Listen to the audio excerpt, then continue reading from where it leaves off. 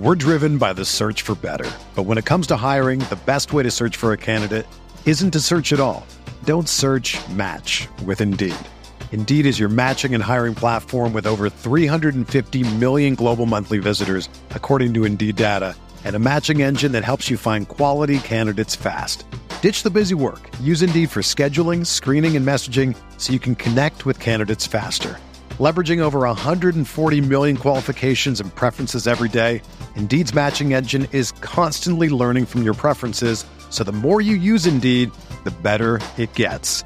Join more than 3.5 million businesses worldwide that use Indeed to hire great talent fast. And listeners of this show will get a $75 sponsored job credit to get your jobs more visibility at Indeed.com/Blue Wire. Just go to Indeed.com/Blue Wire right now and support our show by saying that you heard about Indeed on this podcast. That's Indeed.com/Blue Wire. Terms and conditions apply. Need to hire? You need Indeed. This thing on? See, now I'm getting mad. Because it's getting ready to be on. I want my whiskey to fight me a little bit. This is the kind of psychopath that I hang out with. I got beat up outside of a Denny's. The Rockpile Report with Buffalo Bills season ticket holder Drew Gear. He likes to get in the X's nose. Something I can't do with this podcast because I drink too much. Chris Kruger. My rollerblading, blonde mohawk producer. The pettiest, hardest drinking Bills podcast. I'm an adult. I know what I'm about.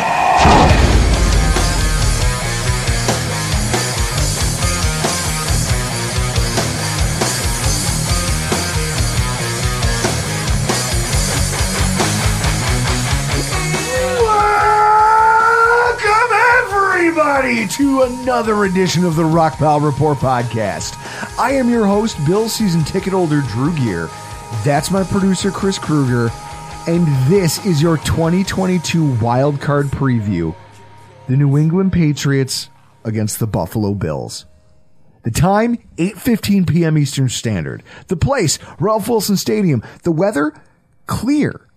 With a mild breeze, single-digit temperatures, and a wind chill that will have it feeling closer to in the negatives. Chris, what's the line on this game as of today? I saw Bills minus 3.5. Bills minus 3.5. The crew calling the game belongs to Brad Allen. Hey, are you shocked? No Land Clark or Carl Sheffers. Remember? I was kind of hoping they'd both be rolled up in a bus fire by now, but I'll take them just not being in the playoff field. I like it. I'll hand you this. Your strawberry. You do, who's on the call? Your strawberry daiquiri. You have to do that right now for the Falcons coverage bet that we never did from last week. Well, we'll because I'm 3-0 in coverage bets for the season, and this game is going to be on NBC 8:15 Saturday night. I believe it's going to be Mike Tirico and Drew Brees on the call because Collinsworth and Al Michaels are going to be doing the Sunday night NBC game. Or a Sunday afternoon NBC game. So I think we get the NBC B team. NBC B team. Yeah. Not bad, though. I like Mike Tirico. In fact, I like Mike Tirico more than I like Mike Collinsworth. You mean Chris Collinsworth? Chris Collinsworth, Mike Collinsworth, doesn't matter. He's a Collinsworth. I'd like to tie cement bags to his feet and take him for a boat ride. That's the Collinsworth. Chris, it's here, and it's the matchup that I think you said it. This is the matchup you wanted. Yeah. First of all, you're a sick man for wanting this. No, give me the Patriots. Give me what's ruined us for 20 years. Give me them in the playoffs. I want to knock them out. And not only knock them out, I want to knock them out at home. And not only I want to knock them out at home, I also want to be there to watch them get knocked out in the playoffs. This is going to be, guys, if we're going to get into this, I think one of the things I'm most excited about this football game is that for the first time this season, every single member of the original cast, the season ticket holding original cast, you, myself, Dan, Potter, we're all going to be there to see this thing. Potter's coming? And you have no... I love how you say that with a question mark. He's going to hear this and put you in a headlock at the tailgate. Oh, well. So We'll have things to hash out. So, what I love about this is that we've put a lot of blood, sweat, and tears into this thing that is called season ticket holding. And I'm just happy. I mean, it's going to make me sound, you're all going to make fun of me, but it really does make me feel like this was meant to be. This was supposed to be the game. It was supposed to be at this time on this night because that's the game that allows me to have this group of people with me. The ones that I decided voluntarily I want to spend some really great and some really terrible Sundays with every year for a decade. They're all going to be there. And to me, that I'm trying not to get emotional about this, but it's guys, strap yourselves in. This is going to be one of those podcasts. Please don't cry. I've not seen you cry since the Marcel Darius thing a couple years ago. No, I still think my favorite was when I cried when we clinched when we broke the drought, and I cried and I hugged you, and you looked at my wife and you were like, "Make him stop. This is uncomfortable." Yeah, because emotions scare you, Chris. Yes. No, see, you got to let it feel you. You got to dig into that. I feel a lot of things, and I'm already an emotional guy. Doing this podcast over all these years, I've charted a lot of data, I've crunched a lot of numbers, and on Sunday, just before midnight, when it got announced that Buffalo would be playing the primetime playoff game on Saturday, I started rolling through a few more thoughts in my head, just about what this meant. Like, we're going to get this game, and it's going to be on prime time, and it's at home. I've spent 3,411 days, 487 weeks, 211 football Sundays as a Buffalo Bills season ticket holder. And throughout that entire process, it's been for this game, for this moment right here. A full capacity home playoff game in the same seats that I've watched every home game in for the last decade. Surrounded by the same guys who have suffered and celebrated alongside me. And it hasn't been easy. I gotta say, I think we've suffered as much as we've celebrated. I mean, Chris, there's been good things that have happened to me while being at the stadium. I mean, Mario Williams, the strip sack of Aaron Rodgers, right in front of us in that our end zone to seal that December win over Green Bay that in 2015 kept us in the playoff hunt. The interception of Andy Dalton in 2019 on our end of the field, right in front of us, Trey White. The Bengals are marching. It feels inevitable that they're going to score. It's like, oh, God, we're going to lose our home opener. No. Trey White said no. He's just like, no, we're not doing this today. The roar of the stadium when Aaron Williams ran back a fumble 53 yards to put the Bills up 29-7 over the Cardinals.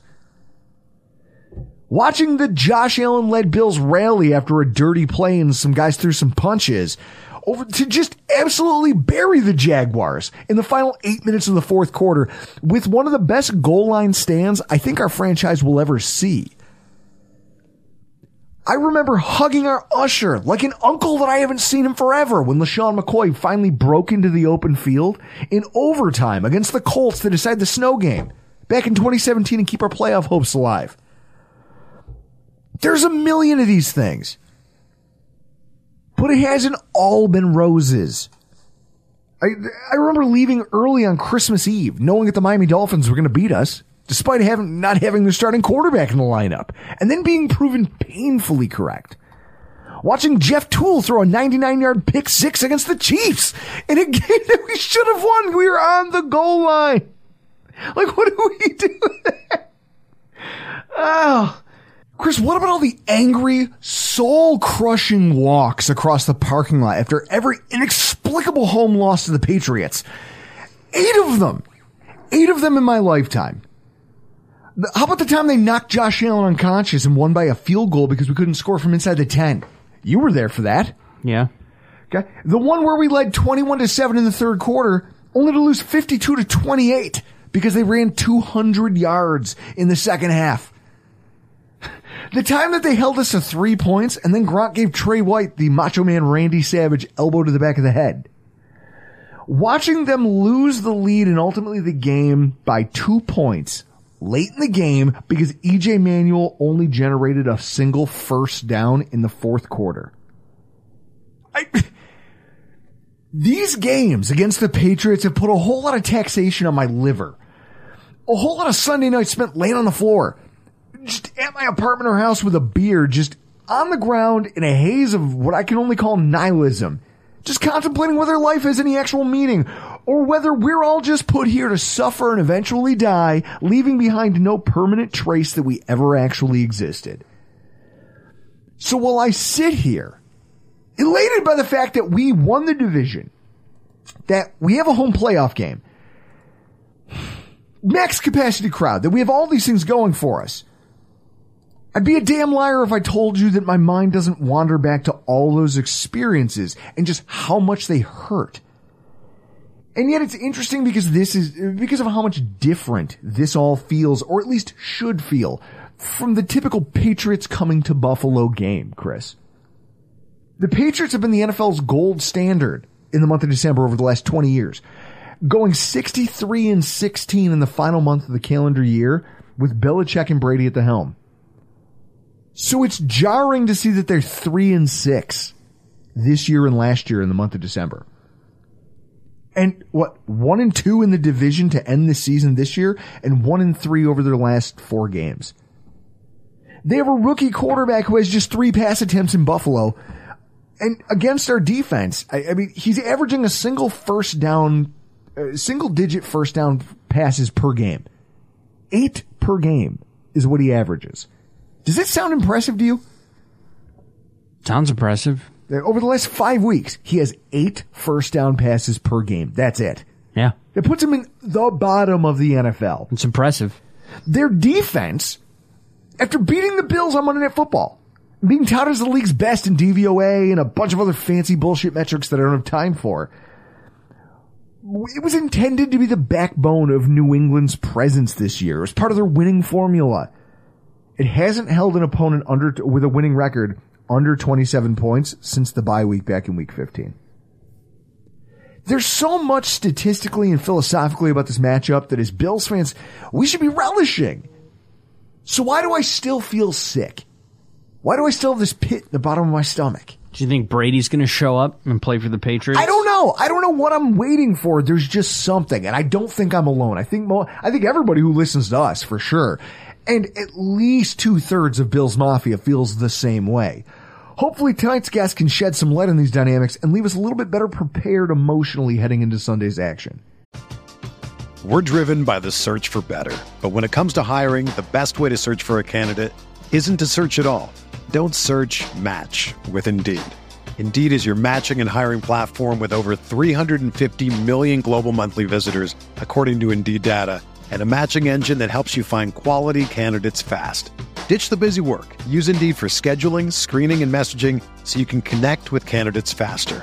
Leveraging over 140 million qualifications and preferences every day, Indeed's matching engine is constantly learning from your preferences, so the more you use Indeed, the better it gets.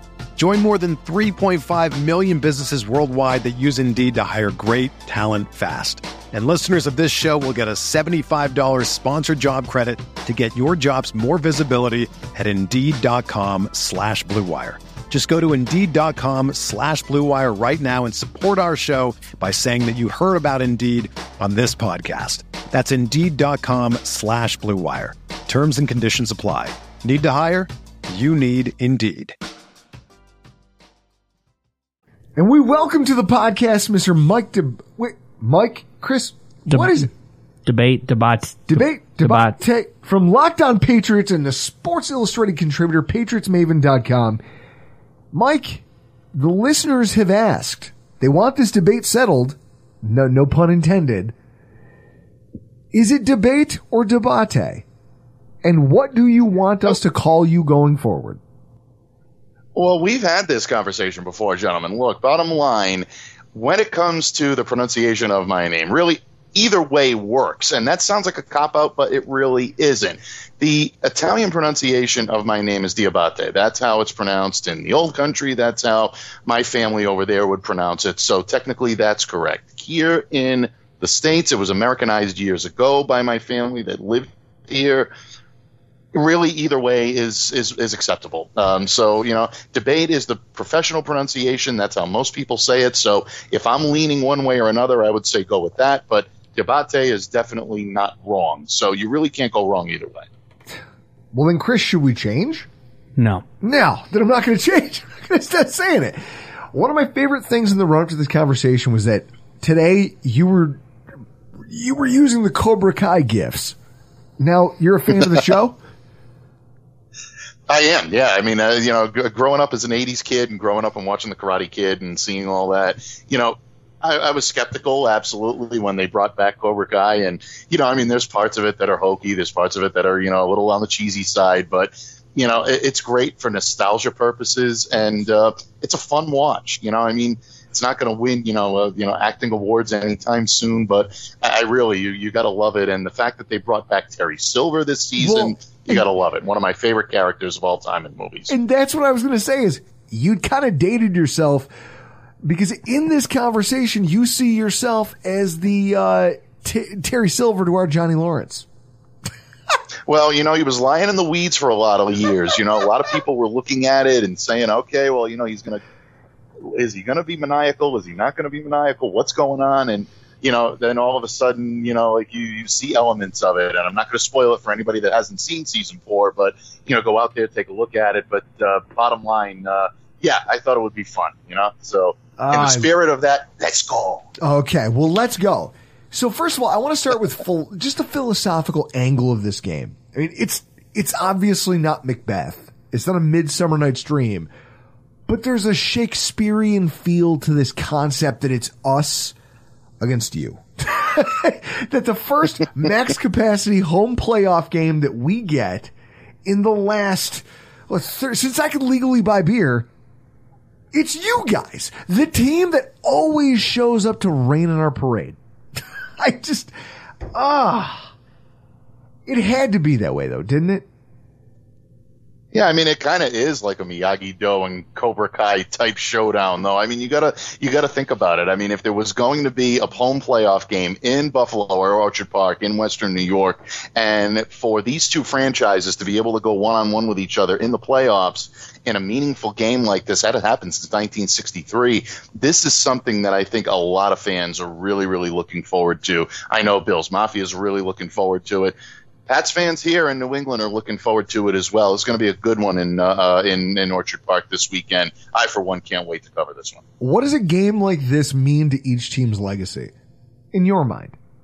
In terms of legacy, I think both of these teams already had their legacy pretty much carved out. I think in terms of pride, Buffalo's got a lot on the line. Look, it's a home game. They're the favored team. They're the division champ. Everyone's expecting them coming in to be a challenger to the Kansas City Chiefs, try to knock them off their pedestal when it comes to the AFC Championship. So in a lot of ways, the Bills have an awful lot on the line. If the Patriots don't win this game, it's not going to take any banners down from the facade at Gillette Stadium.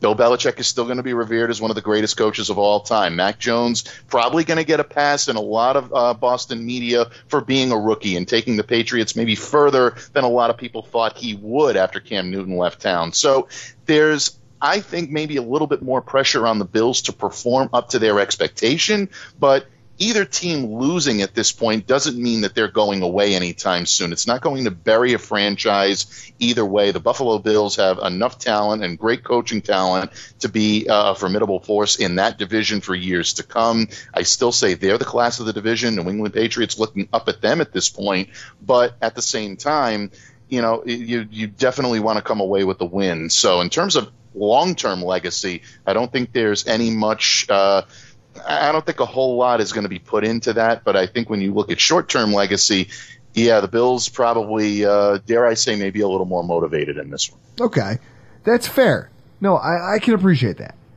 So I guess when I take a step back from that, though, and I hear what you're saying about the pressure being on Buffalo, And now, when I ask these questions, I don't want you to sugarcoat it for our listeners because they're our listeners. If they don't have thick skin, they wouldn't be listening to our show. Right. The Patriots players, coaches, and fan base have kind of walked around for the last 2 decades with a swagger.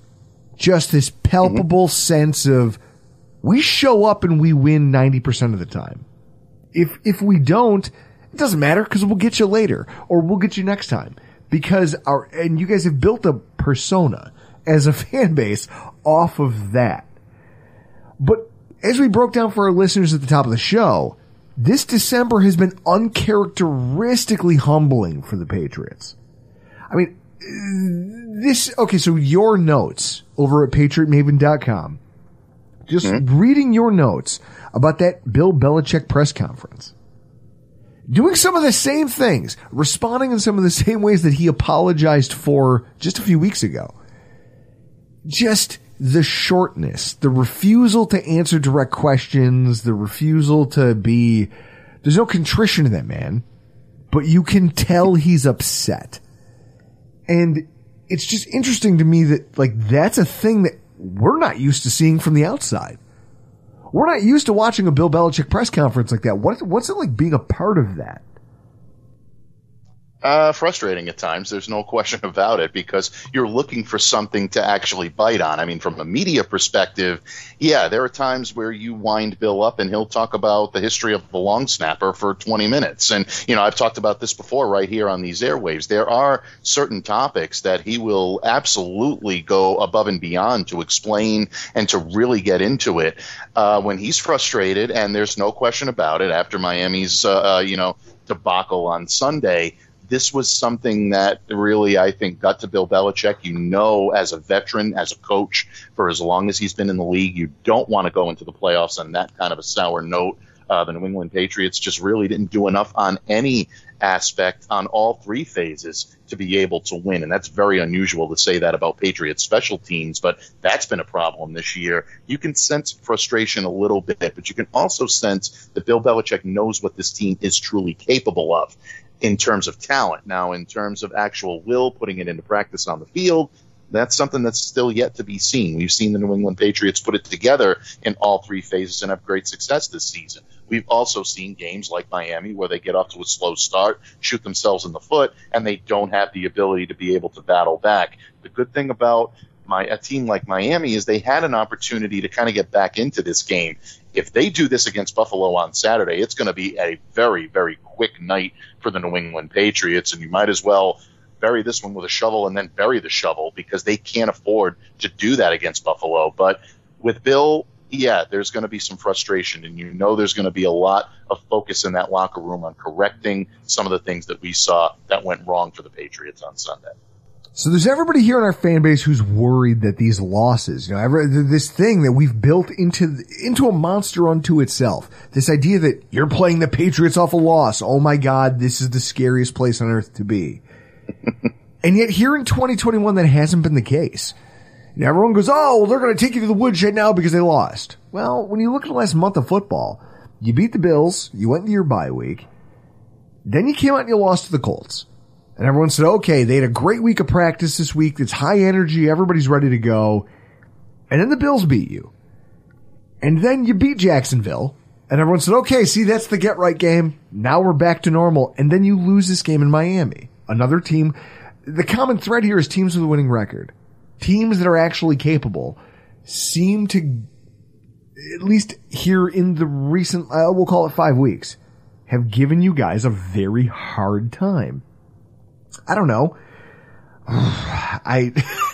You guys lost the game. You guys lost the division before Bills Jets even finished.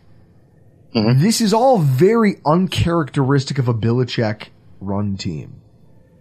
What are your thoughts on this idea that all of a sudden they're going to have this sudden resurgence and become this powerhouse that, because that's the fear, because it's what 20 years of abuse has done to us. Yeah, I think in a lot of ways, I think reputation is really, overtaking exactly what could possibly happen on the field. Look, we've seen the New England Patriots do this before. They've taken shots. They've been written off dozens of times. We all remember. I've been debacle the first one to Kansas say City, it. I always want to be the first one to declare you guys dead.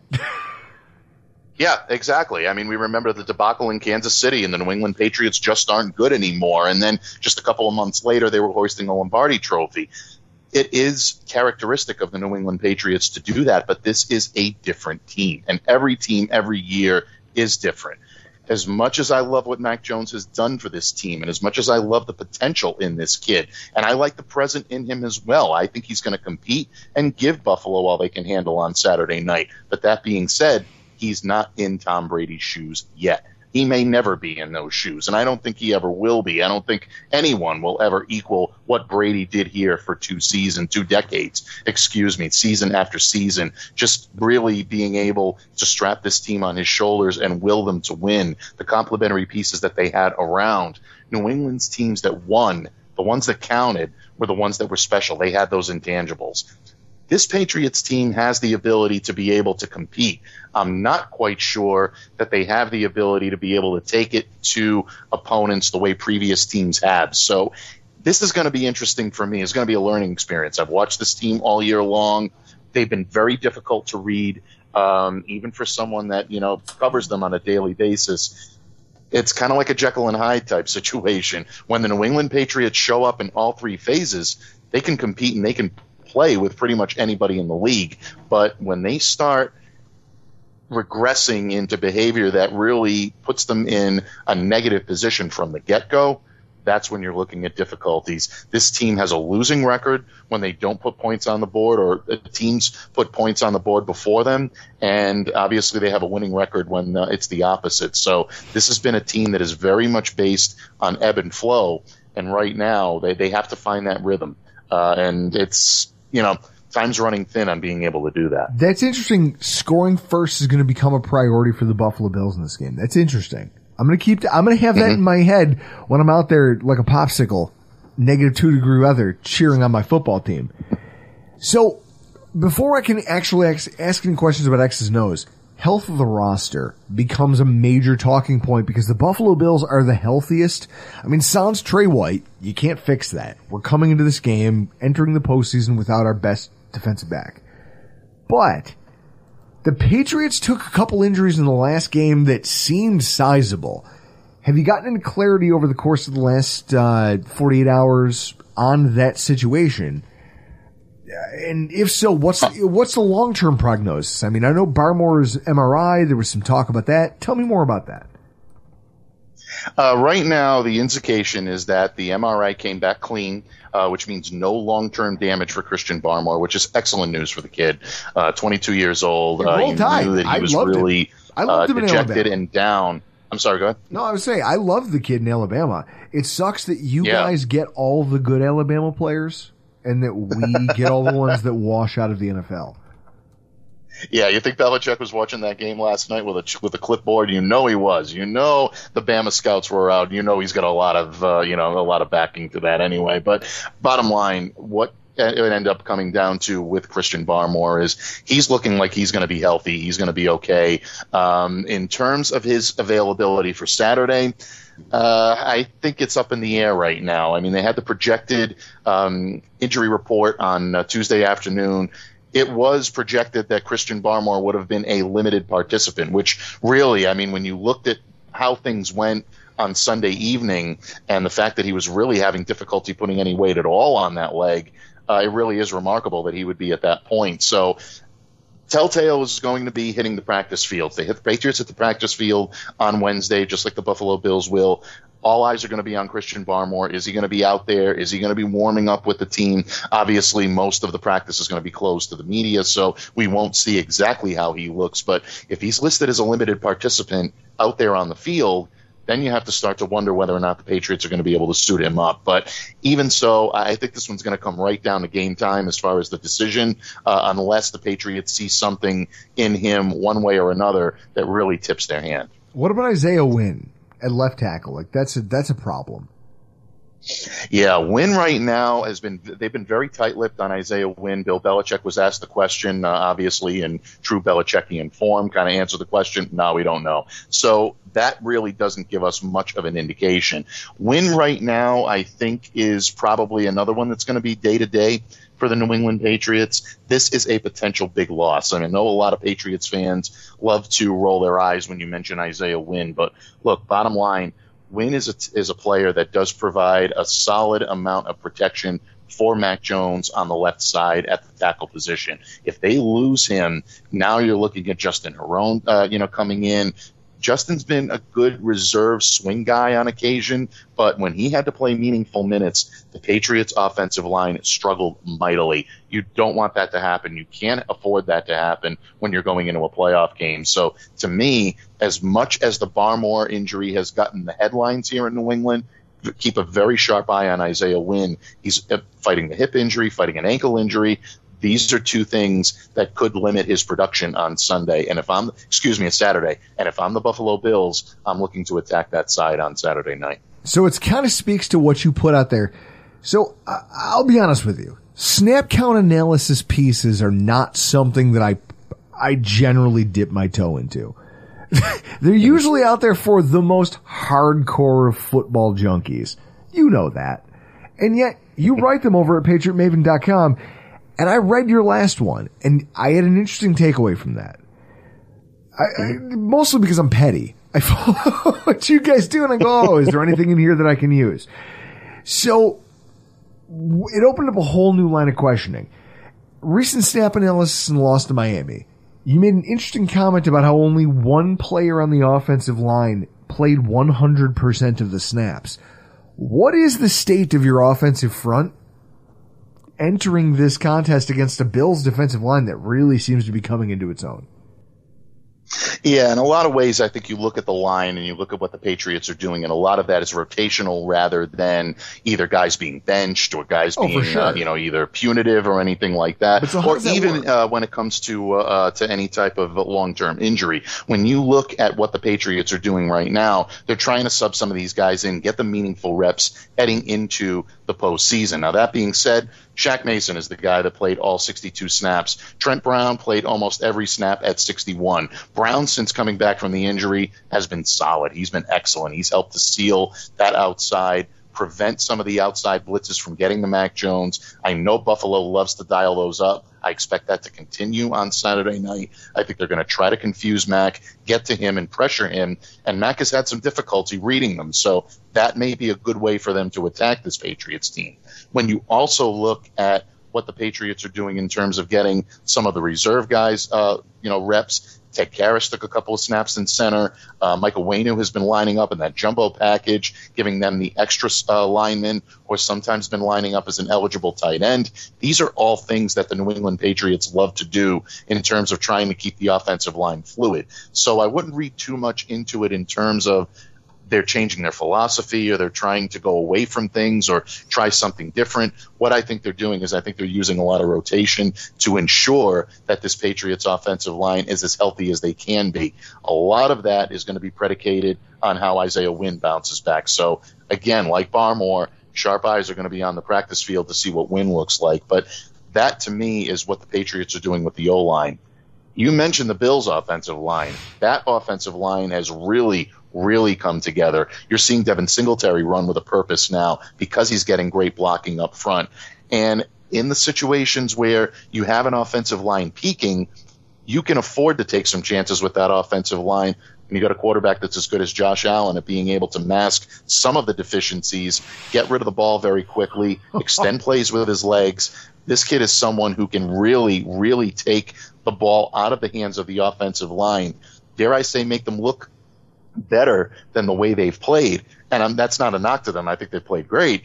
But when you have a quarterback that's capable of doing that, it makes all the difference in the world. Two different styles. But I saw it up here for 2 decades, gentlemen, with Tom Brady, masking a lot of issues on that offensive line because of his ability to make pre-snap reads and his ability to get rid of the ball quickly. Allen does it in a different way, but it's still effective, and it still makes the line look great. So the tweet that I copied you in earlier today, I can't wait to drop that on the listeners because I think it's something you need to hear about how Josh Allen has actually he's masked a lot of problems that exist on the front line. Mac Jones is kind of in a similar situation, and there's something about him running this offense that I have to question you on. Because I picked up on this trend ahead of our first matchup on Monday Night Football. The fact that outside of scripted drives to start halves and turnovers that happen inside your opponent's 30, there weren't a lot of touchdowns being scored. Since then, I charted it, and this is what the opening, the first 3 possessions, 12 of them, of each of those games over the last month. That's Buffalo twice, that's Indy, that's Miami. Here's where I see, this is what the count is when you look at how these drives have gone. 3 touchdowns, usually on the first possession. 2 interceptions, 1 for a pick 6 against Miami. 7 punts, and 1 of them got blocked for a touchdown against Indy. Now, knowing that you guys have a pretty reliable kicker, Nick Folk has had himself a good season. That doesn't seem like enough point production early on for a team that's built to run the ball and play defense and just kind of wear a team down. Has this dynamic gotten worse? And what do you think about this coming into this matchup? Do you think this is a problem that might rear its head?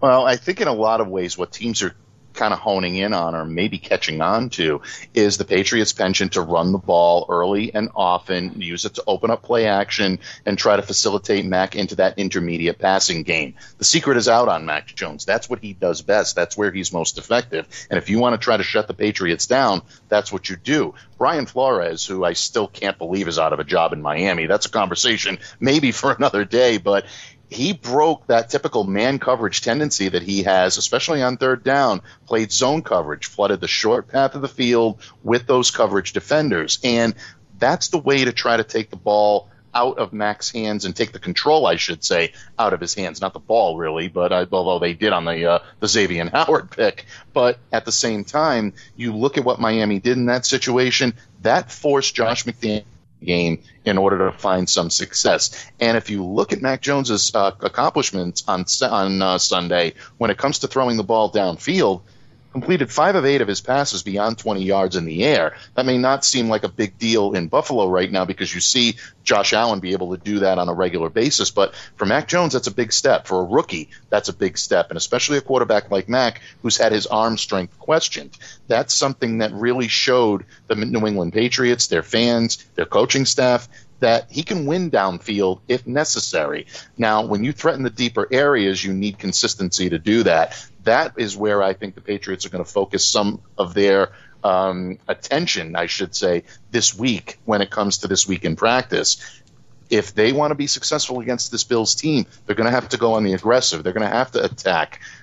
Quote Cobra Kai again, guys. They're going to have to strike first. They're going to have to strike hard. They're going to have to go after that part of the field because if they keep trying to play the dink and dunk game, Buffalo proved the last time that they can shut them down in trying to do it. Even when the Patriots can run the ball effectively, they're going to be able to shut down the middle of the field, and they did an effective job of that the last time. Patriots got to take some chances in this one, as much as they may not want to, as much as Bill Belichick doesn't like doing that with a rookie quarterback. Mac has proven that he can win some of these matchups. Time to see what the kid can do. See, and Chris alluded to this earlier. He goes, they've had handcuffs on this kid most of the season. They need to take them off if they want to win, because the last month it hasn't gone well. Sometimes you just got to let the kid play quarterback. You can't manage him so tightly. It'll be interesting to see how the Bills defense reacts to a more aggressive Mac Jones in this game. On the defense, new plan of attack this time around. It has to be different because last time did not go well. The man-heavy coverage schemes just left. I mean, Miles Bryant, he's not a bad cornerback, but he's not good against quick-twitch athletes like Isaiah McKenzie. And I feel like they identified that on tape and just abused you guys with it. So now they're going to come into this. You've got a Diggs, you've got a Beasley, a Sanders, and you've got a McKenzie. I don't know. Do you see them? Because I feel like they pretty much made their bones off of being man on the outside, safeties on the inside, playing zone, a lot of safety coverage. In this game coming up, How much of that do you think is going to change? Do you see them going away from man and trying to play more zone just to try to confuse Josh? Do you see them sending more pressure? Let's talk a little bit about how you see them attacking Josh Allen. Well, I mean, it's pick your poison. You know, I mean, when it comes to a guy like Josh Allen, who's so good at being able to beat you in so many ways, if the Patriots do decide to move away from man and show more zone, which, by the way, I absolutely believe they should, using man coverage heavy the last time was a recipe for disaster for New England. Well. And Josh ate them alive in terms of doing that. But when you look at what they did also, dropping into coverage, very rarely sending pressure at Josh Allen, they basically were daring him and forcing him to take those underneath throws and forcing him to stay patient. That's usually the blueprint to try to beat Josh Allen. But Josh did exactly what he needed to do. He did that. It's going to be interesting to see how the Patriots secondary adjusts this time around. J.C. Jackson has to be better in coverage on Stephon Diggs. I think in a lot of ways that really been a kryptonite for him this season when it comes to defending someone like Stephon. And it goes back to last year, too. It's a mismatch for him, and he needs to be better in coverage. But the secondary also can't allow complementary pieces like Isaiah McKenzie, who had a monster game last time around. I even wrote about him in the week leading up to the second matchup between these two teams, saying that McKenzie could end up being a big-time factor in this game because of his ability to be able to get open, and the way that he's able to utilize his skills in the open field just was a mismatch for the New England Patriots. So it's a pick your poison when it comes to that, but I think the Patriots need to mix their coverages a little bit more. I'm not saying completely abandon man coverage, but they need to mix in more zone, because if they go too man heavy, you're going to see the same result that you saw the last time. That's going to be a little bit more smart and maybe a little bit more temperate in the way they choose to attack this time around. Who are your other interior DB options? Because Miles Bryant got cooked by Isaiah McKenzie. Now we have Cole Beasley and Isaiah McKenzie, both active, both ready, and if they decide to go, let's say they go 4 wide, they spread you guys out in a 4 wide receiver set. I think it's, Chris, check me out, 12 personnel? I believe that's, no, 12 personnel with the tight ends. Beer, folks. Beer is a terrible thing. So when they spread you guys out 4 wide, Joejuan Williams, Miles Bryant, it didn't go well. What else do you guys have, or do you think that zone is the answer to solving that part of the Bills' offense?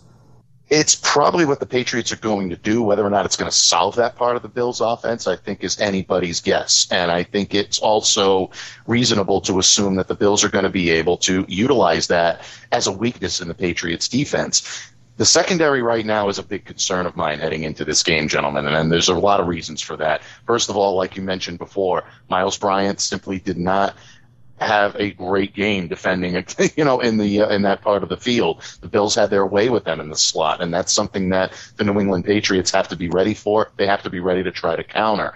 Jalen Mills, their top outside option other than J.C. Jackson, on COVID reserve right now. Now, we don't know what the circumstances are there. He still may be able to come off the list and play on Saturday, but if he's going to be down in this game, you can't afford to be missing defensive backs against a team like the Bills with so many different offensive options to be able to go to. We talked about Diggs. We talked about McKenzie.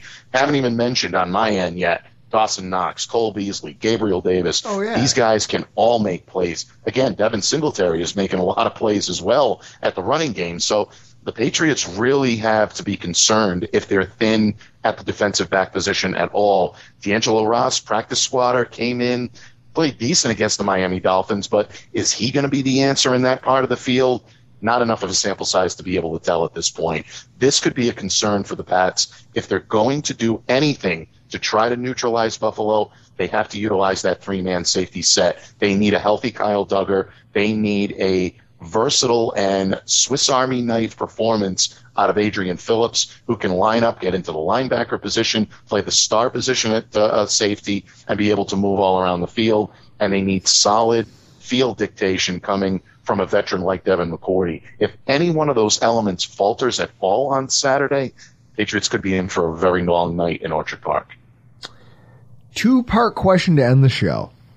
What would a win versus a loss mean to a Patriots fan base that, as I kind of alluded to earlier, is just starting to regain its swagger? Is just starting to get its groove back?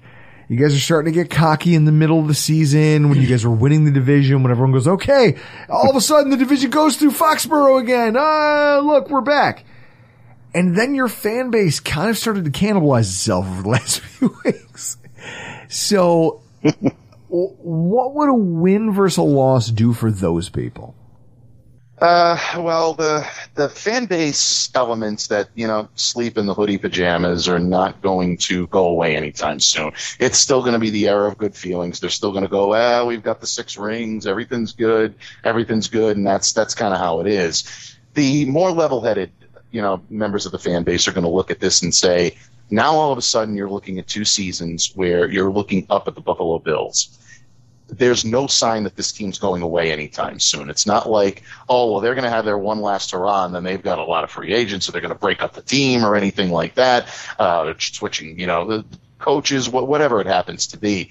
The Buffalo Bills are here to stay. They're run well. They've got a great coach. They've got a great GM. They know how to build successful franchise. So they're going to continue to be here, even if some of the moving parts are a little bit different. And as long as you got Josh Allen under center, you got a puncher's chance to win any game. So at that point, all of a sudden now you have to start to wonder, do we, saying we meaning the Patriots fan base, have the confidence in our team that we're going to be able to once again roam the top of the AFC East, knowing that the Buffalo Bills are not going anywhere? I think a little bit of reality sets in at that point, and you start to wonder whether or not the division truly does go through Foxborough, or whether or not we're looking at a few years of the division going through Orchard Park, New York. So that's what I think the takeaway is from a lot of this. Again, I don't think it's going to cripple either fan base for the Patriots to lose or for the Bills to lose. If the Patriots do go up and pull the upset on Saturday night, it's not going to be a death knell for the Buffalo Bills. It's not like they're going to slink away and then just go into mediocrity for the next few years. Far from it. This team is too talented and they're too well put together to disappear maybe the way other Buffalo playoff teams had in the past when the Brady Belichick regime was still running things down in Foxborough. So, yeah, there's going to be an element of Patriots fans and Patriots media and just coverage of the New England Patriots all around that's going to take a little bit of a hit with a loss on Saturday. But at the same time, a loss in Buffalo is not going to be detrimental to either franchise. I think that it's going to be it's going to be a learning experience for both sides. If Buffalo wins, they're going to have the swagger going, and they're going to deserve it. If the Patriots win, they're going to have the swagger going, and arguably they're going to deserve it too, because you're facing a team that most people expect to win. I think if you put everybody's backs against the wall, you'll say Buffalo is the favorite. They should take this game. But at the same time, this one's going to be one that I think is going to go down to the wire. Both teams are going to be ready to play on Saturday. Second part of the question, awesome. I love this. But also, if the Patriots lose, will you make us start calling you Debate? How about if the Patriots win, I start making you call me that, because I'll be bargaining from a position of strength. Let's make that the bet. If the Patriots lose, you can pretty much call me whatever the hell you want. This is your show. So, it doesn't, it's, what are you going to Sensei crease me now? If they win, exactly. I go. Exactly, sir. And it all comes full circle. Mike, this is why I love podcasting with you. You're a consummate professional. You're one of the best at it. Why don't you tell people where they can find your work and where they can find you on social? It's always an honor to join you guys, really, I do. And I want to thank Bills Mafia for being very kind to me. I'm one of the very few Patriots media guys that has not gotten into a real knockdown, drag out, back and forth with the fans. I respect the passion. I respect the just the zeal that all of them have up there. And as long as we keep it civil and as long as we keep it good, then I'm all for it. So you can find me on the Bird app, like my good friend Mark Schofield always says, at MDABATE NFL. You can find all of my written work at Patriot Maven of Sports Illustrated, at Patriot Maven SI, and of course every single day on the Locked On Podcast Network. Locked On Patriots, free and available wherever you get your podcasts. Mike Dabate, you can find him on Twitter, MDBATA, Mike Dabate. Just figure out how to spell it. MDABATA. NFL. Better watch out. He's going to bring that fire and brimstone. It don't matter. I mean, we're gonna beat him. Well, if we're going to get there, it's going to be because of our keys to victory. Wow, that's a lot of keys. Bigger the keychain, more powerful the man. First and foremost, you got to protect Josh Allen on the edges and also from himself. Okay? 1A and 1B on this point. If Christian Barmore can't play, this game looks very different than if he's in the game. That's it. I mean, that's a fact. So, it's a good chance that they lack a presence in the middle of the field to get that Ed Oliver kind of interior pass rush. And in that way, they all of a sudden become easier to handle. At least on a consistent basis, they become more easy to handle than they would have been before. It opens up more running lanes. It protects Josh Allen in the A gap, which, do you remember all the years with Tom Brady? Everyone said, pressure in his face. Yeah. That's every quarterback. That's literally every quarterback ever, except for maybe our guy, Josh Allen. But if he does play, the Bills handled the edge rushers from New England. I mean, think about Matthew Judon throwing temper tantrums on the field. It allowed Allen to make plays from outside the pocket, but then also gave him time to let wide receivers draw defenders away. He got out. He made plays with his legs. Then, when Christian Barmore was not on the field, he was able to make, okay, now I can stand in the pocket and deliver. Whether he's there or not, this team needs to figure out how to get that working, and a lot of it's going to be keeping, again, Matt Judon and those guys at bay. Now, as we talked about, Dawkins and Spencer Brown are going to have to pick it up from where they've been recently. Brown needs a bounce-back game from last week because he got handled. But, at the same time, Judon's making it easy. But there's a secondary point to this, and that's protecting Josh Allen from himself. And this is where I think he gets into trouble. Earlier today, I tweeted out. I was replying to Bruce Nolan and Aaron Quinn. Josh Allen is the third most blitzed quarterback in football. He's the first in quarterback hurries in the NFL today. The fifth in quarterback knockdowns. 32nd in pocket time allowed. He's also 27th in NFL sacks taken. Yeah, let your head explode over that one for a second. He's in the top 5 for almost every terrible metric you want to be in as a quarterback in terms of how your team protects you. And yet you're near the bottom of the league in the number of times you get sacked. Now, I tweeted out that it's not sustainable, but it underscores that Allen's athleticism has allowed the Bills to get away with some pretty poor offensive line play.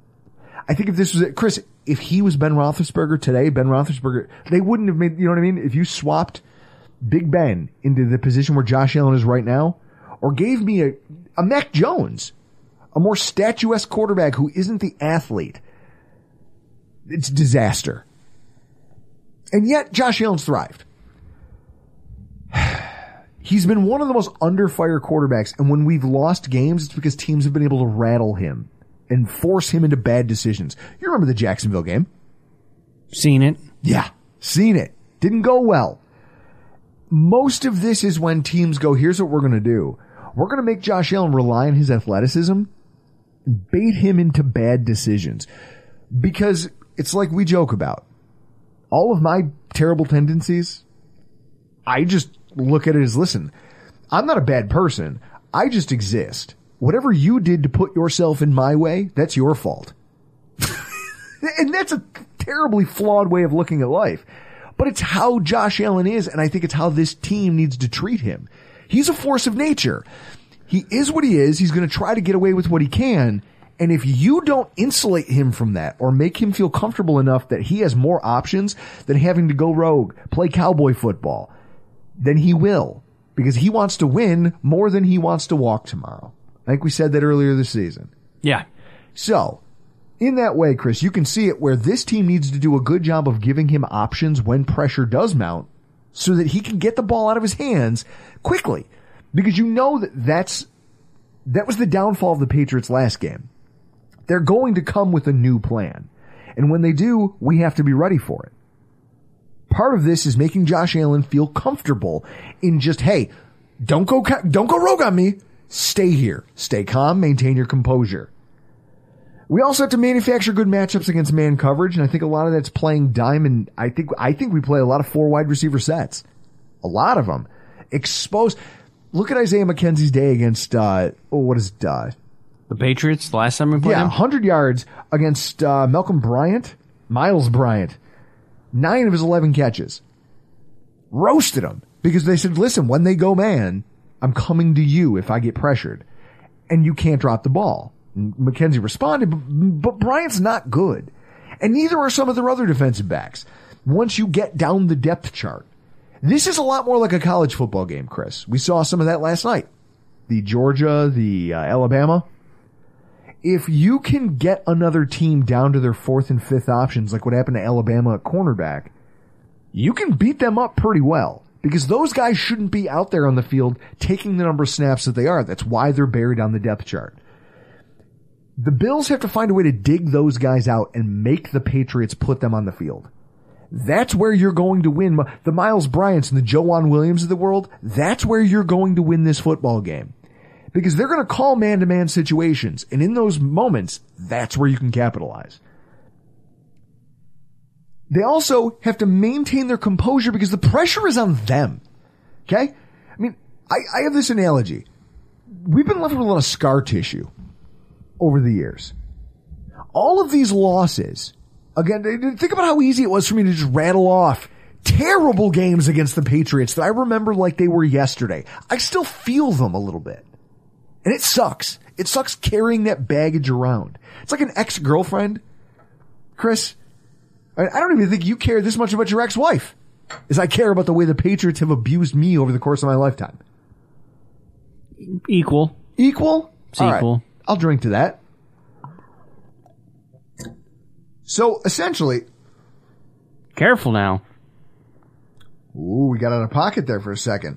Daddy set the beer down a little too aggressively. All right, well...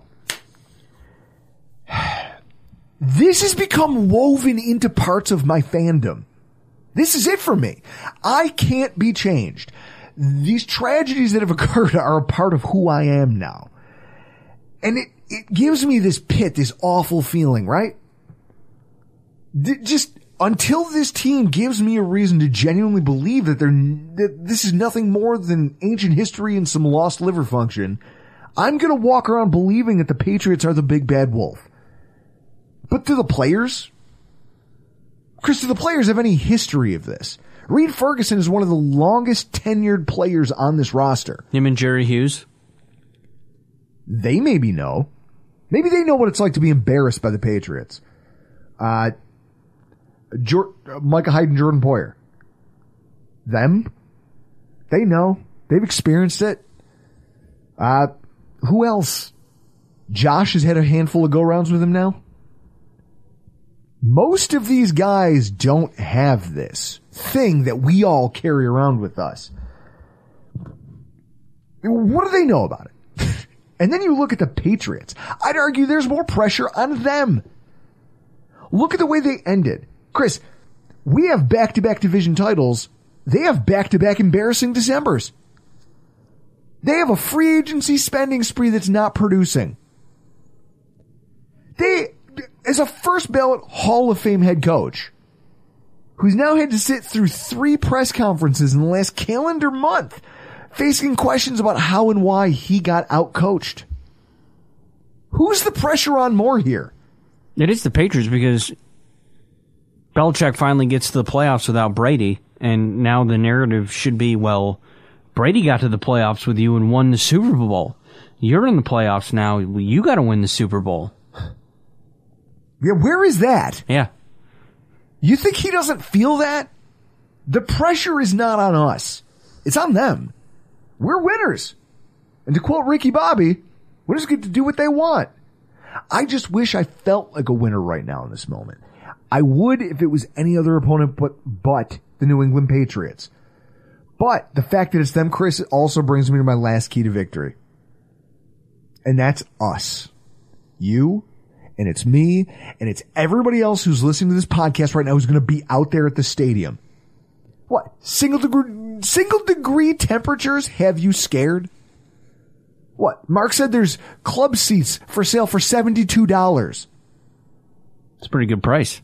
That's a great price. Because people are scared. We'll be in the bleach. We'll be in the bleachers. What? From a little below zero temperatures with the wind chill? I don't know about you. I'm coming to the game directly after work, and I'm actually going to be dressed up as Randy from A Christmas Story. I'm not going to be able to put my arms down. Here's what I know. We have waited far too long for this moment right here. These two teams have never been good at the same time. There's a reason we've only played them once in NFL history. And that was back when guys were still walking around in clogs and bell bottoms. We've waited too long for this moment right here to let some cold weather scare us out of the stadium or to have us selling our seats to away fans. I need to know that you guys are going to get your asses out there with us. I'll be out there at noon. You think I'm scared? Oh, it's going to be cold. Whatever happened to the whole mantra of when it's too tough for them, it's just right for us? Oh, I know. I know exactly what happened to that. A few decades of bad football, right? Because the guys who believed that, who genuinely believed that when it was too tough for them, it's just right for us, were a bunch of bad motherfuckers. Okay? Their defensive line would punch you in the mouth, and they wouldn't stop for 4 quarters. That team was a wrecking crew. And that fan base was rabid. They were just as tough as the players were. Chris, we need to find that as a fan base. Because this is the moment where they need us. They need us. On third downs, it needs to be so loud in that place that Mac Jones, the biggest stage of his young career. The lights are the brightest. They're not going to get it brighter than this kid. We need to give that kid hell. Why? Because if not, what has all this been for? You're going to make it here and then watch it from the confines of your home where it's safe and warm and you can have some hot cocoa and you can make nice conversation with your wife? Bullshit. I will see you out there because we are going to have to be a factor in this game. We will. I know I will. Chris, I know you will. Everybody has to be in. To quote the great Doc Holliday from Tombstone, it's not about revenge. It's about a reckoning. That's what Saturday night is. It's a reckoning. It's history coming due. And we have to be there, loud and proud on hand to make sure that when the dust settles, we come out on the right side of the ledger. I have never been this excited about a football game in my entire life. I can't wait to see it. I hope to see you all out there. But for tonight, we got to get the hell out of here. I'm Drew Gear. That's Chris Kruger. And this has been your WildCard preview. For the ones who work hard to ensure their crew can always go the extra mile, and the ones who get in early so everyone can go home on time, there's Grainger, offering professional-grade supplies backed by product experts so you can quickly and easily find what you need. Plus, you can count on access to a committed team ready to go the extra mile for you. Call, click Grainger.com, or just stop by. Grainger, for the ones who get it done.